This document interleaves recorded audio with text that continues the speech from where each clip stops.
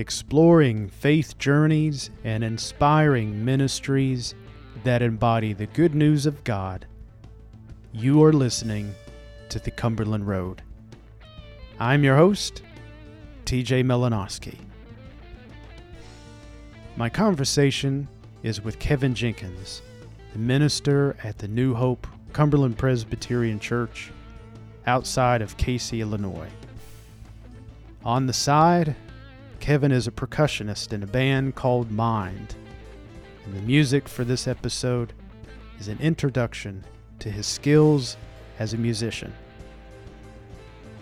Our conversation travels deep to Kevin's military career, deployments into Iraq, combat, prayer, and a search for answers to God's plan that led Kevin into ministry. Prayer comes up often in our conversation. It's an action where we speak, but also listen, surrender, become focused, and become aware of God's desire to speak to and through us, individually and corporately. Thank you for listening to the Cumberland Road podcast. If you like this episode, please download and subscribe and share. Enjoy this week's guest, Kevin Jenkins.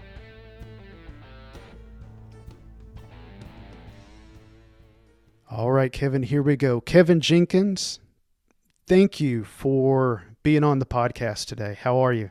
I'm well. Thank you for having me. It's a pleasure. And how are you, TJ? Doing pretty well. Well. Kevin, Good. Where are you? Talk for a few minutes about where you're serving, where you live, and what's happening in your life. At this very moment, I am in my study in the church. It's in the middle of a cornfield in Jasper County, Illinois. The address of the church is in Yale, but it's a country church.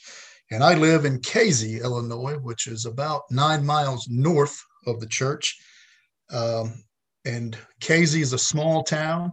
There's a lot of small towns around here. Our mission field runs between small towns and rural communities. A lot of farm communities around the area. There are some, believe it or not, oil fields as well. It's not just Texas. There's a lot of oil fields in Illinois. And contrary to popular belief, everybody from Illinois does not live in Chicago. I'm about a little over 3 hours south of Chicago, actually. I'm closer to St. Louis and Indianapolis. Take I-70 from St. Louis to Indianapolis. I'm halfway between them. And if you know anything about the area, I'm halfway between Effingham, Illinois, and Terre Haute, Indiana. So that's where I am physically. I've been here at this church, New Hope Cumberland Presbyterian Church, since July of 2018, coming up on, I guess 3.5 years now. Yeah. And that was one of the reasons I wanted to reach out to you, is to get your perspective of being relatively recently ordained and serving a church first time as full-time, and what that experience is like. How is it going? Is the honeymoon period over? Well, you know what? It's hard to define honeymoon period when you look back and the sentiment, the eagerness and the desire and the faith has not changed. Mine hasn't. I don't think the willingness of the congregation to work toward the same cause has changed. The honeymoon period may have never been, or it's still going, I guess. I'm very pleased. And I think we are going through a time, I think COVID, of course, has changed a lot of things. We had a youth program when I first got here, and the congregation admitted it had dwindled. The numbers had dwindled a little bit. We were running from a little in the low to mid 20s on a Wednesday evening for the youth group. And then COVID came about, and then we tried to start it back. And when we did, it went down to about 5, 7, maybe 3 to 7, depending if somebody had a ball game or something. Then one family's out, you miss 3 kids. Mm-hmm. So now I think we're trying to re-engage with the community and trying to figure out really what our ministry is. I believe churches, of course, every church has a mission. You have to figure out what that is, what that call is, and I think ours has possibly changed, and we just need to seek the will of the Lord and follow. I'm not so sure. There's been another church that's come up in the area, and they've really grown their youth program, and some of our youth went there, which is fine. As long as God's being glorified, I'm completely okay with that. But that doesn't mean we get time off. There's something for us. We have to figure out what that is. Yeah, and you have an interesting background. You retired from the Arkansas National Guard as a Army captain, correct? Correct. So when you were younger, Kevin, what was your dream to be when you grew into adulthood? Oh my goodness. I had a lot of dreams when I was younger, I guess. I always, there was a time when I was very young, I wanted to be in the military. And I even remember, I grew up in the church, and I even remember a time that I felt called to the ministry at a very young age. And people who know me as a teenager and a young adult probably can't see that at all, I'm sure, but that's the truth. I felt that I was being called to that. And oh my goodness, I'm a drummer, longtime drummer. And there was a time I wanted to be a musician. And I think you just, even a baseball player, I wanted to be a baseball player. So I had a lot of dreams, but I have been blessed to be able to do all of those things. I played baseball until I was amateur leagues in and around Memphis and Tupelo and Bartlett till I was 32.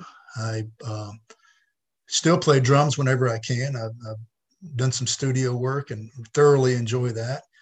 I retired from the military, and I am a Cumberland Presbyterian pastor at the moment, bringing the word of the Lord the best I can. So our God is a good God, and dreams can be prayers, and prayers are answered, so. With all those experiences, where have you seen God? Is there any significant story, significant event in your life where it was meaningful, it was impactful? Been several really where God has shown up and announced his presence, and undeniably. I think, as I said, I grew up in the church and went in the military when I was 18. I did 7 years active duty in the Navy, and then I got out of the Navy and went in the National Guard, the Mississippi Army National Guard, and I was in the Mississippi Guard for 10 years. And then I transferred over, got a new job in the combat engineer outfit out of Jonesboro, Arkansas, and I was there the last 8 years. But one of my deployments, the last one was in 2007, I think it was. I had grown closer to God. And I think God spoke to me, and I think I wasn't listening, to be honest with you. I wasn't focused where I should have been focused. I had always maintained a prayerful life, and I'm not saying that made me okay. Most of my prayers were, forgive me for my sins and bless my mom and dad and so on. Not those bold prayers, not those really strong prayers where you're laying it all out there.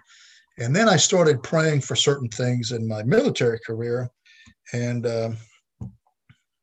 God has this way of working. It's undeniably God. And if you deny it or you have trouble believing it, God has a way of convincing you. When I had prayed to get a position to where I could go back, I'd been over to Iraq a couple of times before that and just not really gotten involved in any real action. And I thought, well, that's why that's why I do this job. I want to do the most I can do, be the best I can be for other people who need me to be the best I can be for them. And then the third time, I finally got to go back in a combat role. And I don't really know what details I should put in here, but it went on for a long time where I'm praying for this, and God is answering my prayers. It's just not the answer I'm asking for. And one thing led to another, and I didn't go. Things happened, and I would not deploy for different reasons. And then it came to a point when after I had been frustrated, disappointed, sad, I just came to the point when I truly gave it up and quit asking God to do this for me. And I said, okay, God, I am, it's yours. I'm yours. I'm going to do what you want me to do. And I'm not going to complain anymore. I'm not going to continue to ask you for the same thing anymore, because I'm not so sure that's what you want for me. And I want what you want for me. And I want to want what you want for me. And this was when I was in Fort Leonard Wood, Missouri. And I had gotten news probably the second or third time, I think the third time, that for different reasons I would not be deploying. And when I said that prayer, I was graduating from where I was there, the Officer Basic Engineer School, and I was on my way home. And on my way home after graduating, I got a phone call from the unit saying, "We need you to go to Iraq." So God was in that. I needed to surrender for God to say, "Okay, now that you're willing and you're listening, we've got you where He's got me where He wants me." I guess He knew how to speak to me, because as I go over, as I said, I wanted to be the most effective in the most effective role I could be. I wanted to do the most good for the people, for the men that I could possibly go. I went as a platoon leader for an engineer company that was a route clearance company. We looked for bombs and IEDs and things like that. And we hopefully found them before they found us. That was the goal. And there were several occasions there where I just kind of encountered something. You've got luck, you've got good luck, you've got bad luck, you've got dumb luck, but there came a point when luck could not have been a factor in it anymore. And I realized this, and I recognized this, and I'm looking around, I'm thinking, there's no way I should be here. There's no way I should have made it through that. That's ridiculous. I mean, there was one time when I was in a vehicle and there were bullets being shot at me, and we happened to have a vehicle that day on patrol that had no gun.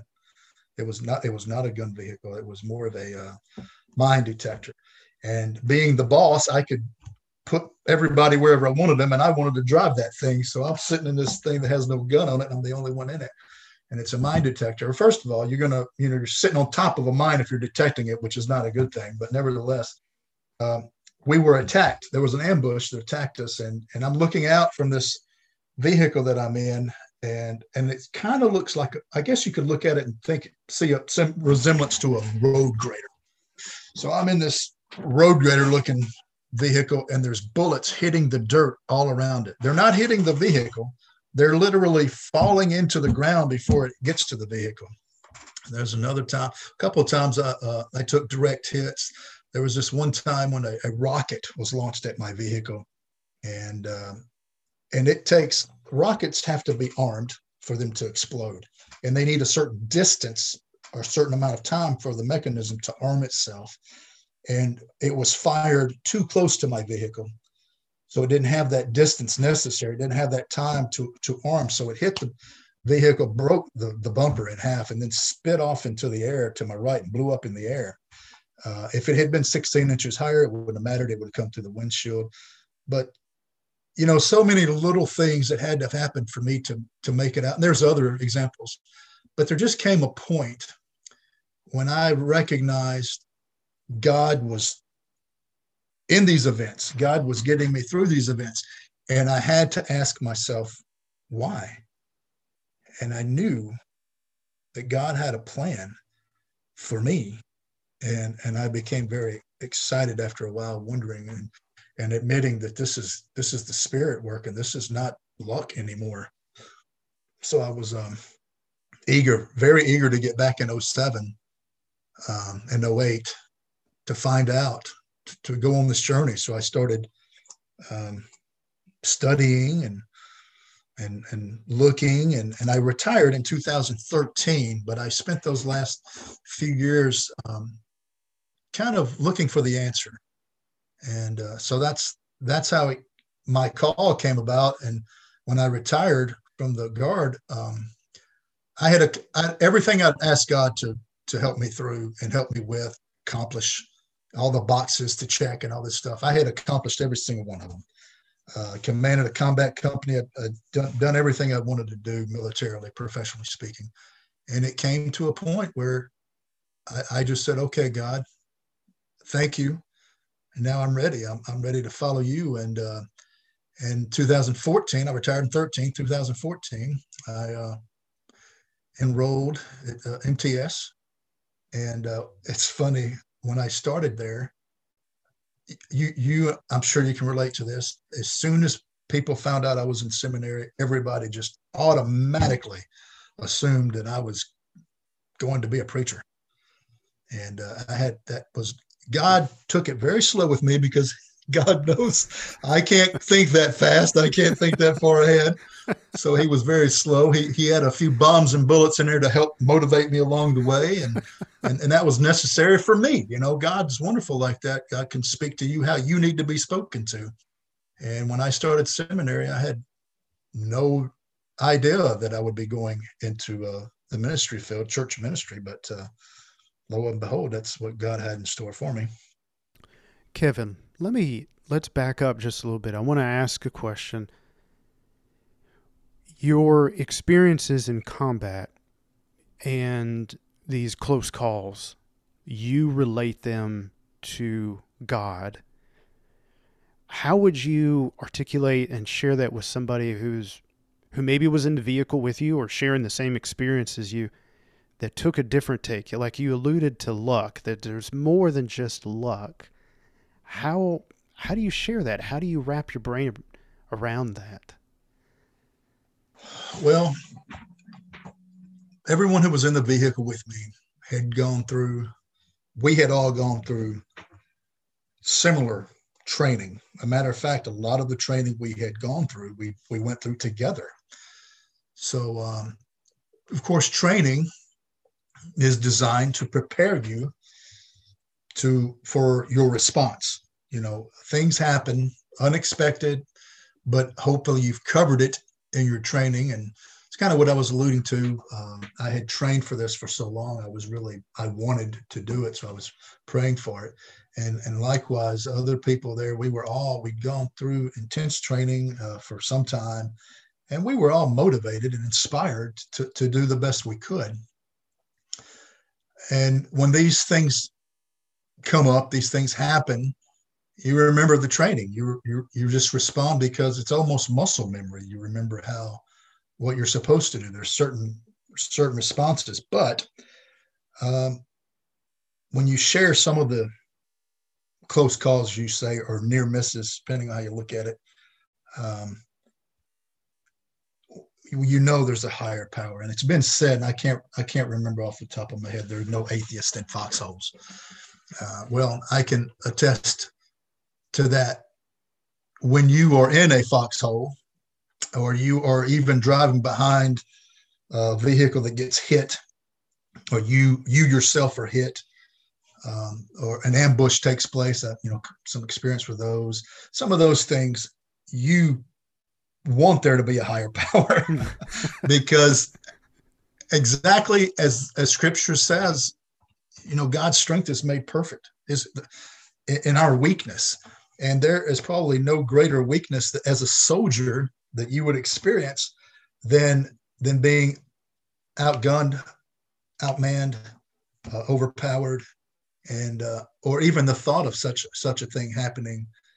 And even if you can fight back, even if you have the firepower to do so, you still need strength from somewhere.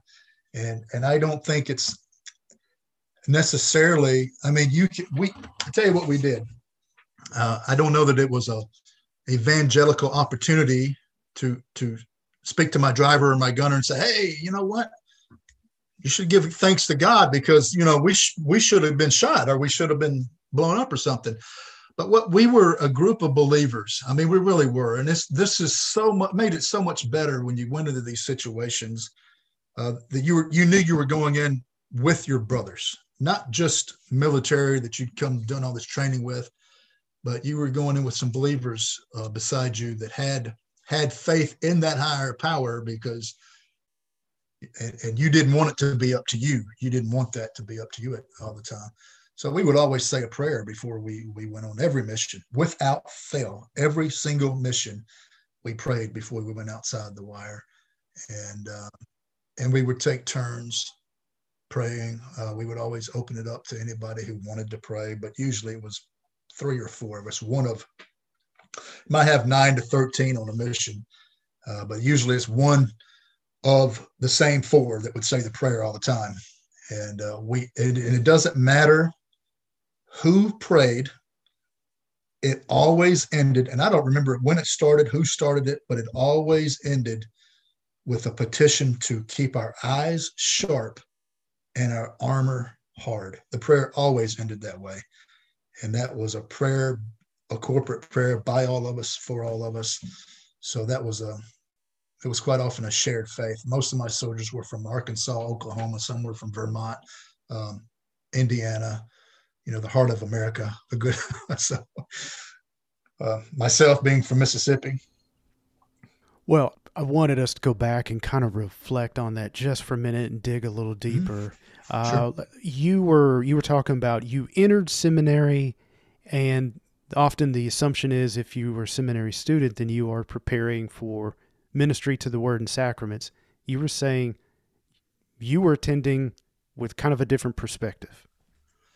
Yeah. The first day at seminary, it may have even been the indoctrination class before classes started. I'm not sure. But there was either new students or prospective students that had gathered in one of the classrooms, one of the larger classrooms there, and they asked the question, why are you here? And they went around and they asked everybody that question. And there was, I remember at least one who was going into hospital chaplaincy, and another who was at Le Bonheur Hospital, not a chaplain, but she wanted to get a degree that helped her minister to the families of these children who were in the hospital. She had a position that really allowed her to get close with the families of children patients. And I think everybody else was church ministry. Everybody. And I wasn't the first one, but I wasn't the last one. But I was close to the last one they asked. And I told them, my answer was, there were some people kind of blew me away. I didn't expect this. There were some people who not only were called to church ministry, but they'd been in church ministry for 10 or 15 years, and they were just now going to seminary. I didn't really have a full understanding of that. And I thought, well, that's great. You're furthering your education. It's a call. The call never ends. So you're called to know God, and how can you better present God to others than studying, continuing to study? Because Jesus says, love God with our minds. How can you love with your mind if you don't use your mind to know something? So I thought that was great. But when they got to me, I answered as honestly as I could. I said, I don't know why or what I'm going to do. All I know is that right now I am called to be at seminary. And this all started with my wife and I having a conversation. One of us was going to work on our master's. And I said, well, the only thing I would rather want to do really to work on my master's would be history. I love history. I was a history undergrad. So I got to go first and work on my master's, and that's what it was. And I did not know why I was there. But then as I said, a lot of people, the smiles came over their face. Some of them looked at me with puzzled looks and thinking seminary. But I think all of them, without exception, thought I was going into the ministry. And like I said, God had to work slow with me. I think if God had thrown that on me all at once and I'd known everything, all this, just instantly known from the beginning, I would have had a lot more to overcome, and God was going to walk me slowly through that task, through that field. And so, in your seminary journey and your seminary process, were there doors that were opening up to you to kind of, how did that work? To Yeah. Well, once people found out I was in seminary, I remember I was asked to fill a pulpit. Well, Pastor Jim Ratliff first, it was the first one to ask me to preach. We have a sunrise service and a regular service on Easter Sunday, and he asked me if I would want to preach the sunrise service, and I don't know what possessed me to say yes, but I said sure, and then I thought, my goodness, what have I done? And to preach your first sermon on Easter Sunday, wow, how that's a big deal. And then others found out, and I think I down near Kossuth or Corinth, I filled in for a pastor that was on convalescent leave for two weeks, I think. So it just kind of came out of that, and people started hearing about me. And then there were some people. I grew up in Batesville, which is about an hour south of Memphis on 55. And some people down there, church didn't have a pastor, so they asked me. They heard I was in seminary, so it just kind of took off like that. And I think again, that's God working to say this is it. Slowly, no obligation, no long-term commitment, but slowly He worked through these opportunities, gave me these opportunities, and then it became more apparent, and I actually enjoyed bringing the word of God to people who really wanted it, because some of these churches didn't have pastors, and if they didn't want the word of God, well, they could have easily stayed at home, or they could have just had Sunday school and gone home, but they wanted to be fed. And that it was just God working all through it. Was there a particular moment where things just kind of clicked and you knew that this is where God was leading you in terms of, ministry and ministry in the Word and Sacrament, or was it kind of the gradual that you've been talking about? I really think it was gradual. There were a handful of wanted me to take over or fill the pulpit as a licentiate, a pulpit supply, or become their pastor in that sense. And I did not think some of those opportunities were correct. Some of those opportunities were right. And I think it was my apprehension in a lot of ways. Mm-hmm. But I also think God was working that out and to lead me here to New Hope. I remember one interview, someone asked, what assurances can I give them that once I get ordained that I won't leave? And I thought, wow, that's a tough question, because I haven't been planning this out myself. I can't tell you what the plan is 2 years from now, 3 years from now. I can't tell you that. And so I didn't feel comfortable taking that position, because I kind of felt like they felt like they were investing in me, and I wanted to be where the Lord wanted me to be. And how this church came about, I told my wife, Samantha, and if anybody calls and asks us to come preach, we're going to do it. I'm not going to turn anybody down. I'm not going to say no, because I believe I had by this time come to the belief that and trust that God was calling me to do it. And the thing for me to do is obey God. And if anyone asked, then I was going to show up and bring the word. I was called by a church out of Illinois, and it was the last place on earth I would have picked for myself, probably. But I was called by this church, and a lot of other churches I'd preached at, been offered some pastorates opportunities, and I really appreciated that. Some of them were very attractive. I felt really good about it. But when I came up here, I told Samantha, well, we're going to go up there and probably go all the way up there and preach a Sunday and come back and never hear from them again. But it wasn't that at all. I think this is, this church lost their pastor about the same time I started seminary. And one of the elders here led the congregation in prayer at that time for their new pastor. And it's just really, again, to me, it's undeniable that God was working it from that very point years ago, that in 2014 or whenever it was, when that previous pastor resigned, they said a prayer for God to prepare their pastor. And lo and behold, I'm starting seminary about the same, exactly around the same week, So that's God.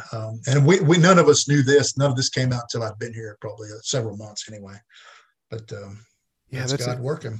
That's an interesting viewpoint, because you've got these two paths, congregation and you, the individual, and to see them begin about the same time and then intersect. Yeah, that's pretty. That is a plan. And when I was asked about that, I had no plan. I couldn't tell you what it was going to be in a year from now or a month from now even. I was just taking it daily, trying to get through, trying to achieve and accomplish, check all the boxes. But God was working the whole time. I didn't know what his plan was, but I had submitted myself to it. And nor the congregation had any idea who their next minister was going to be. Yeah, well, I think some of them were as surprised as I was that some some guy from Mississippi was willing to come to a cornfield in Illinois, as I was, that I had been called, and I never thought to turn the call down. It was never even something I had to debate or figure out or weigh the options. It's just I was called to do it. I was called to be here. Kevin, with all this openness that I'm hearing in your life, in your faith journey, this openness to God and God's leading and the ability to discern and practice, with this openness, where are you seeing God today in your own life? Well, when we moved here, I took a pretty substantial pay cut. About more than half of my salary was gone. And we made pretty good profit on the house. We bought a house here. We looked around for 6 months. The housing market here is what the housing market is here, but it's not like it is anywhere else. There's a lot of old houses that need work, and we kind of developed the desire to move into a house where we didn't have to immediately go to work on it. Mm-hmm. And we looked at, I don't know, a dozen houses maybe. And there was one that stood out that we really wanted, and it was out of our price range. We couldn't afford it. Time goes by, things happen. We get this house, and we considered it to be a blessing, of course, a gift from God. So we made a vow. You don't have to make a vow to God really, but we just told each other that we have to use this house for ministry. So we have had, since we've been here, 3 years living in that house, well, less than 3 years, we've had 3 exchange students. We have another one coming in January. We have opened the house to many people over the time we've been here. And that's just one way. And that's us opening ourselves for God to work through us. And we hope that these young people receive that and notice that and recognize that. And one thing we do is each student comes while they're here, and if they're listening, the ones we've got now will know what's coming, but we give them a Bible that is in English and in Spanish, or this child's in Spanish. We've had a German kid, a Thai kid, and we've got one coming from Denmark. So what we do is we get a Bible that's in English and their native language, and that's one of our gifts to them. So that's God working. But for God to work, God works in us. God works through us. Sure, God is capable of doing things without you. Like my experience in Iraq, God was there, present, making things happen, allowing me to notice those things, providing opportunities through different churches and New Hope. But God, when we see God working around us, God is working through us. We have to allow ourselves to be used. And that's one of my prayers, is that we as a people, as a church, and me as a person, give myself to God for that use. And I know you can see that, especially in Memphis. It's pretty easy to see some of the stuff that's done in such a great, voluminous, populated area. I mean, you've got ministries that reach out to people there. Here, it's not as prevalent. The ministries we do here or reaching out to individuals and families. And a lot of times we don't know about that until they tell us, until they ask. And sometimes we've got a pretty good session, and I ask that they try to keep their finger on the pulse of the congregation, but also the community. We don't just minister to the church. We have to reach out into the community. You know, Pastor Jim Ratliff used to preach, one of his main ministry points to just bring home and drive was turn the walls out. You got to go out. You can't keep your ministry inside walls. You have to go out. So we do that. And again, where I see God working through the church, and I see God working through individuals. And that's a lot of ministries going on. Sometimes you have to look for them, and sometimes they're very obvious.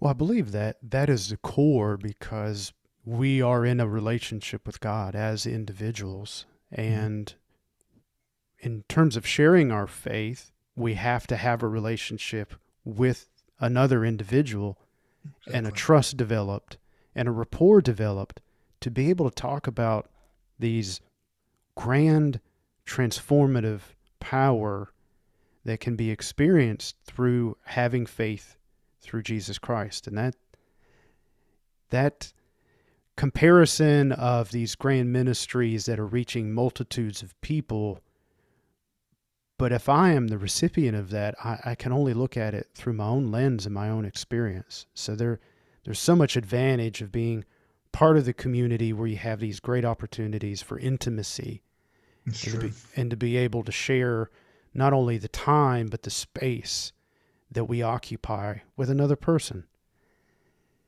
Very true. We are created in the image of God, and God's image is in relation. I mean, he wants to be in relationship with us. He created us for that. He walked in the garden with Adam and Eve. So, I mean, he wants to be, but God is a holy God. You can't just approach God at your leisure. I mean, we have to prepare for that.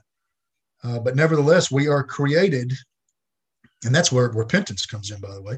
But we are created in that image, and God not only wants to be in relationship with us, but if we're created in his image, then we are created in that image of being in relationships. So it's just our nature. It is our nature to be together when we just have breakfast, or together when we're doing ministry, or together when we worship, because God created us to be that way. So John's first epistle, 1 John, the first 4 verses of it, I think speak to that.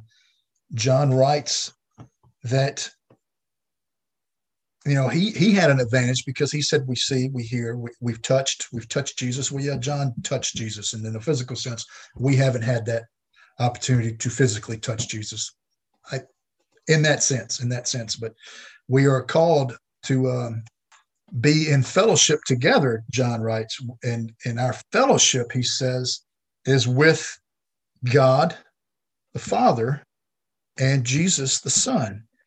And he closes out that introduction of the letter by saying, in this my joy is complete, in fellowshipping with God and Jesus and each other, with God and Jesus, his joy is complete. So, and I think we are called to fellowship together, and I think those of us who are, you know, there's a lot of people who I believe are Christians or have Christian beliefs and practice Christian and believe in Jesus, like I did for years, and pray and have that type of relationship.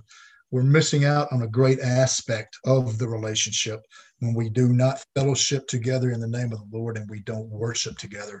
And I would like to see us get back to where the church is a little bit more a prevalent ministry in society. I don't know that the church is failing. I just think there's a lot of forces working against what the church is working for.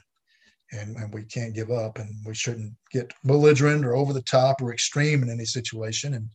But we need to be in fellowship together. And it's, sometimes the tragedies bring us together. But I hate that it has to be 9/11s and things of that nature that make people look back and reconsider their place in society. Yeah, we we shouldn't rely on shared losses to motivate us, to be Right. able to draw us together. Shouldn't rely on those alone to be put into action. Right. You had mentioned the word earlier, repent. I've been doing some reflecting, and I'm seeing repent and repentance as a self-awareness. Mm-hmm. For us to be able to repent, there has to be a little discernment and sort of a self-awareness of who I am and who I could be. And it's just a thought I've been chewing on. It's an open-ended thought, and question is repentance is also being self-aware of who I am. And a lot of times we spend a lot of energy avoiding that kind of self-awareness. Right. Maybe it comes with age as well. Maybe, maybe it does. Wisdom, right? Right. Well, just because I'm getting older doesn't mean that wisdom is growing along with. But you can say that. It just makes it sound better. Well, yeah. Hey, Kevin, you were alluding to the community and being involved more in the community and having those fellowship aspects and turning the walls outward, as Reverend Jim had referred to and preached about many times. Right. What will that look like in terms of ideas for the church and its involvement in its local community and also the global community as well? What hopes do you have for the church at large? Well, that's really a great question, because what we have to do, you mentioned repentance means awareness. I think as a church, the church, not just you and I, we can repent, but the church should repent as well. We have made some mistakes over the years, but repentance or becoming aware, allowing ourselves to become aware of what's going on out there is something that we need to do, because what happens in those cases, well, let me tell you my personal experience. I was brought up in the church, and my grandparents and my grandfather was a Methodist minister, and my mother grew up in the church, so that was what she knew. And she took me to church, and that was what I knew growing up. It was part of my existence. It's what I did every week, And when I tell people, when I turned 18, I exercised. The first thing I did was exercise my God-given free will to not go to church. So I didn't go to church for about 9 years. But the thing is, that had been instilled in me. I knew it was there. So I came to a point in my life where I recognized something was missing that I had before, that is there, still there. So I knew what it was. What we have to do is provide, as a church, what we have to do is provide that awareness. So when things happen, people know we are there. People are aware of our existence. Now you can turn the walls, and this is from my experience as well. You can turn the walls. You can go out into the community. You can host events that would draw the community in. The fact of the matter is that doesn't keep them there. It really doesn't make them want to come. And churches, one of the hardest things to do anymore is grow a church. And that's what everybody's answer is. Well, I don't know that should be our answer. I think our answer should be make them aware we are here, because when the time comes, whether it's a 9/11 or whether it's something that somebody knows in their own existence, they've come to a point where they need something else, they have an awareness of where they can look to find that. Mm. And I think that's what we need to do. We should not. I really think it's dangerous. It's a slippery slope if we think we're going to turn the walls out, and that's just means automatically because you're doing that, you're going to have people come. You're going to grow. You're going to glorify God in that way. We should not measure our success or the glory of God by our successes or our failures. We need to present an awareness. And if something happens, then they know we're here. And where we have failed is if they don't know we're here. People have to know the church is here. Yeah, Kevin, I think we've blurred this distinction between church growth and evangelism. I agree. And, the church growth comes from one specific motivation, and making disciples also has a different mission or motivation. And we often blur those and use those terms and motivations interchangeably. And I just think that as we continue as a community of faith, that's a conversation that we need to have so that we can go, okay, we are doing this because we want the church to numerically grow, or we are doing this because we really want to answer the call of making disciples. And if church numerical growth comes from that, that's great, but that's our secondary motivation for sharing the good news. Amen. And I think we blur that at times and use those terms interchangeably. Yeah, I think that's true. Kevin, how can folks listening to this podcast continue to follow you on your faith journey? Where can we find you? Well, in a cornfield in Illinois, we have a Facebook page, New Hope CP Church Yale, YALE, Illinois, and we do live stream. I do a devotion each Wednesday. We live stream the service on Sunday mornings, and we have other activities you can find that are posted there. When we have such activities, we always advertise them there. Have a website, newhopecpchurch.org. Actually, probably need to update that because it's still got a lot of the COVID particular things relative to COVID that have now, a lot of them, we don't do exactly that way anymore, but probably should update that website. But that's got some information on it. If you're in this part, you can certainly call or prepare, and I'd love to meet with other CP folks. This is North Central Presbytery. If you're ever up this way, we just had a Presbytery meeting this past weekend. So if anybody wants to come to one of those, I'll be there too. And you're continuing your ministry as well, your education and at Trinity. Yes.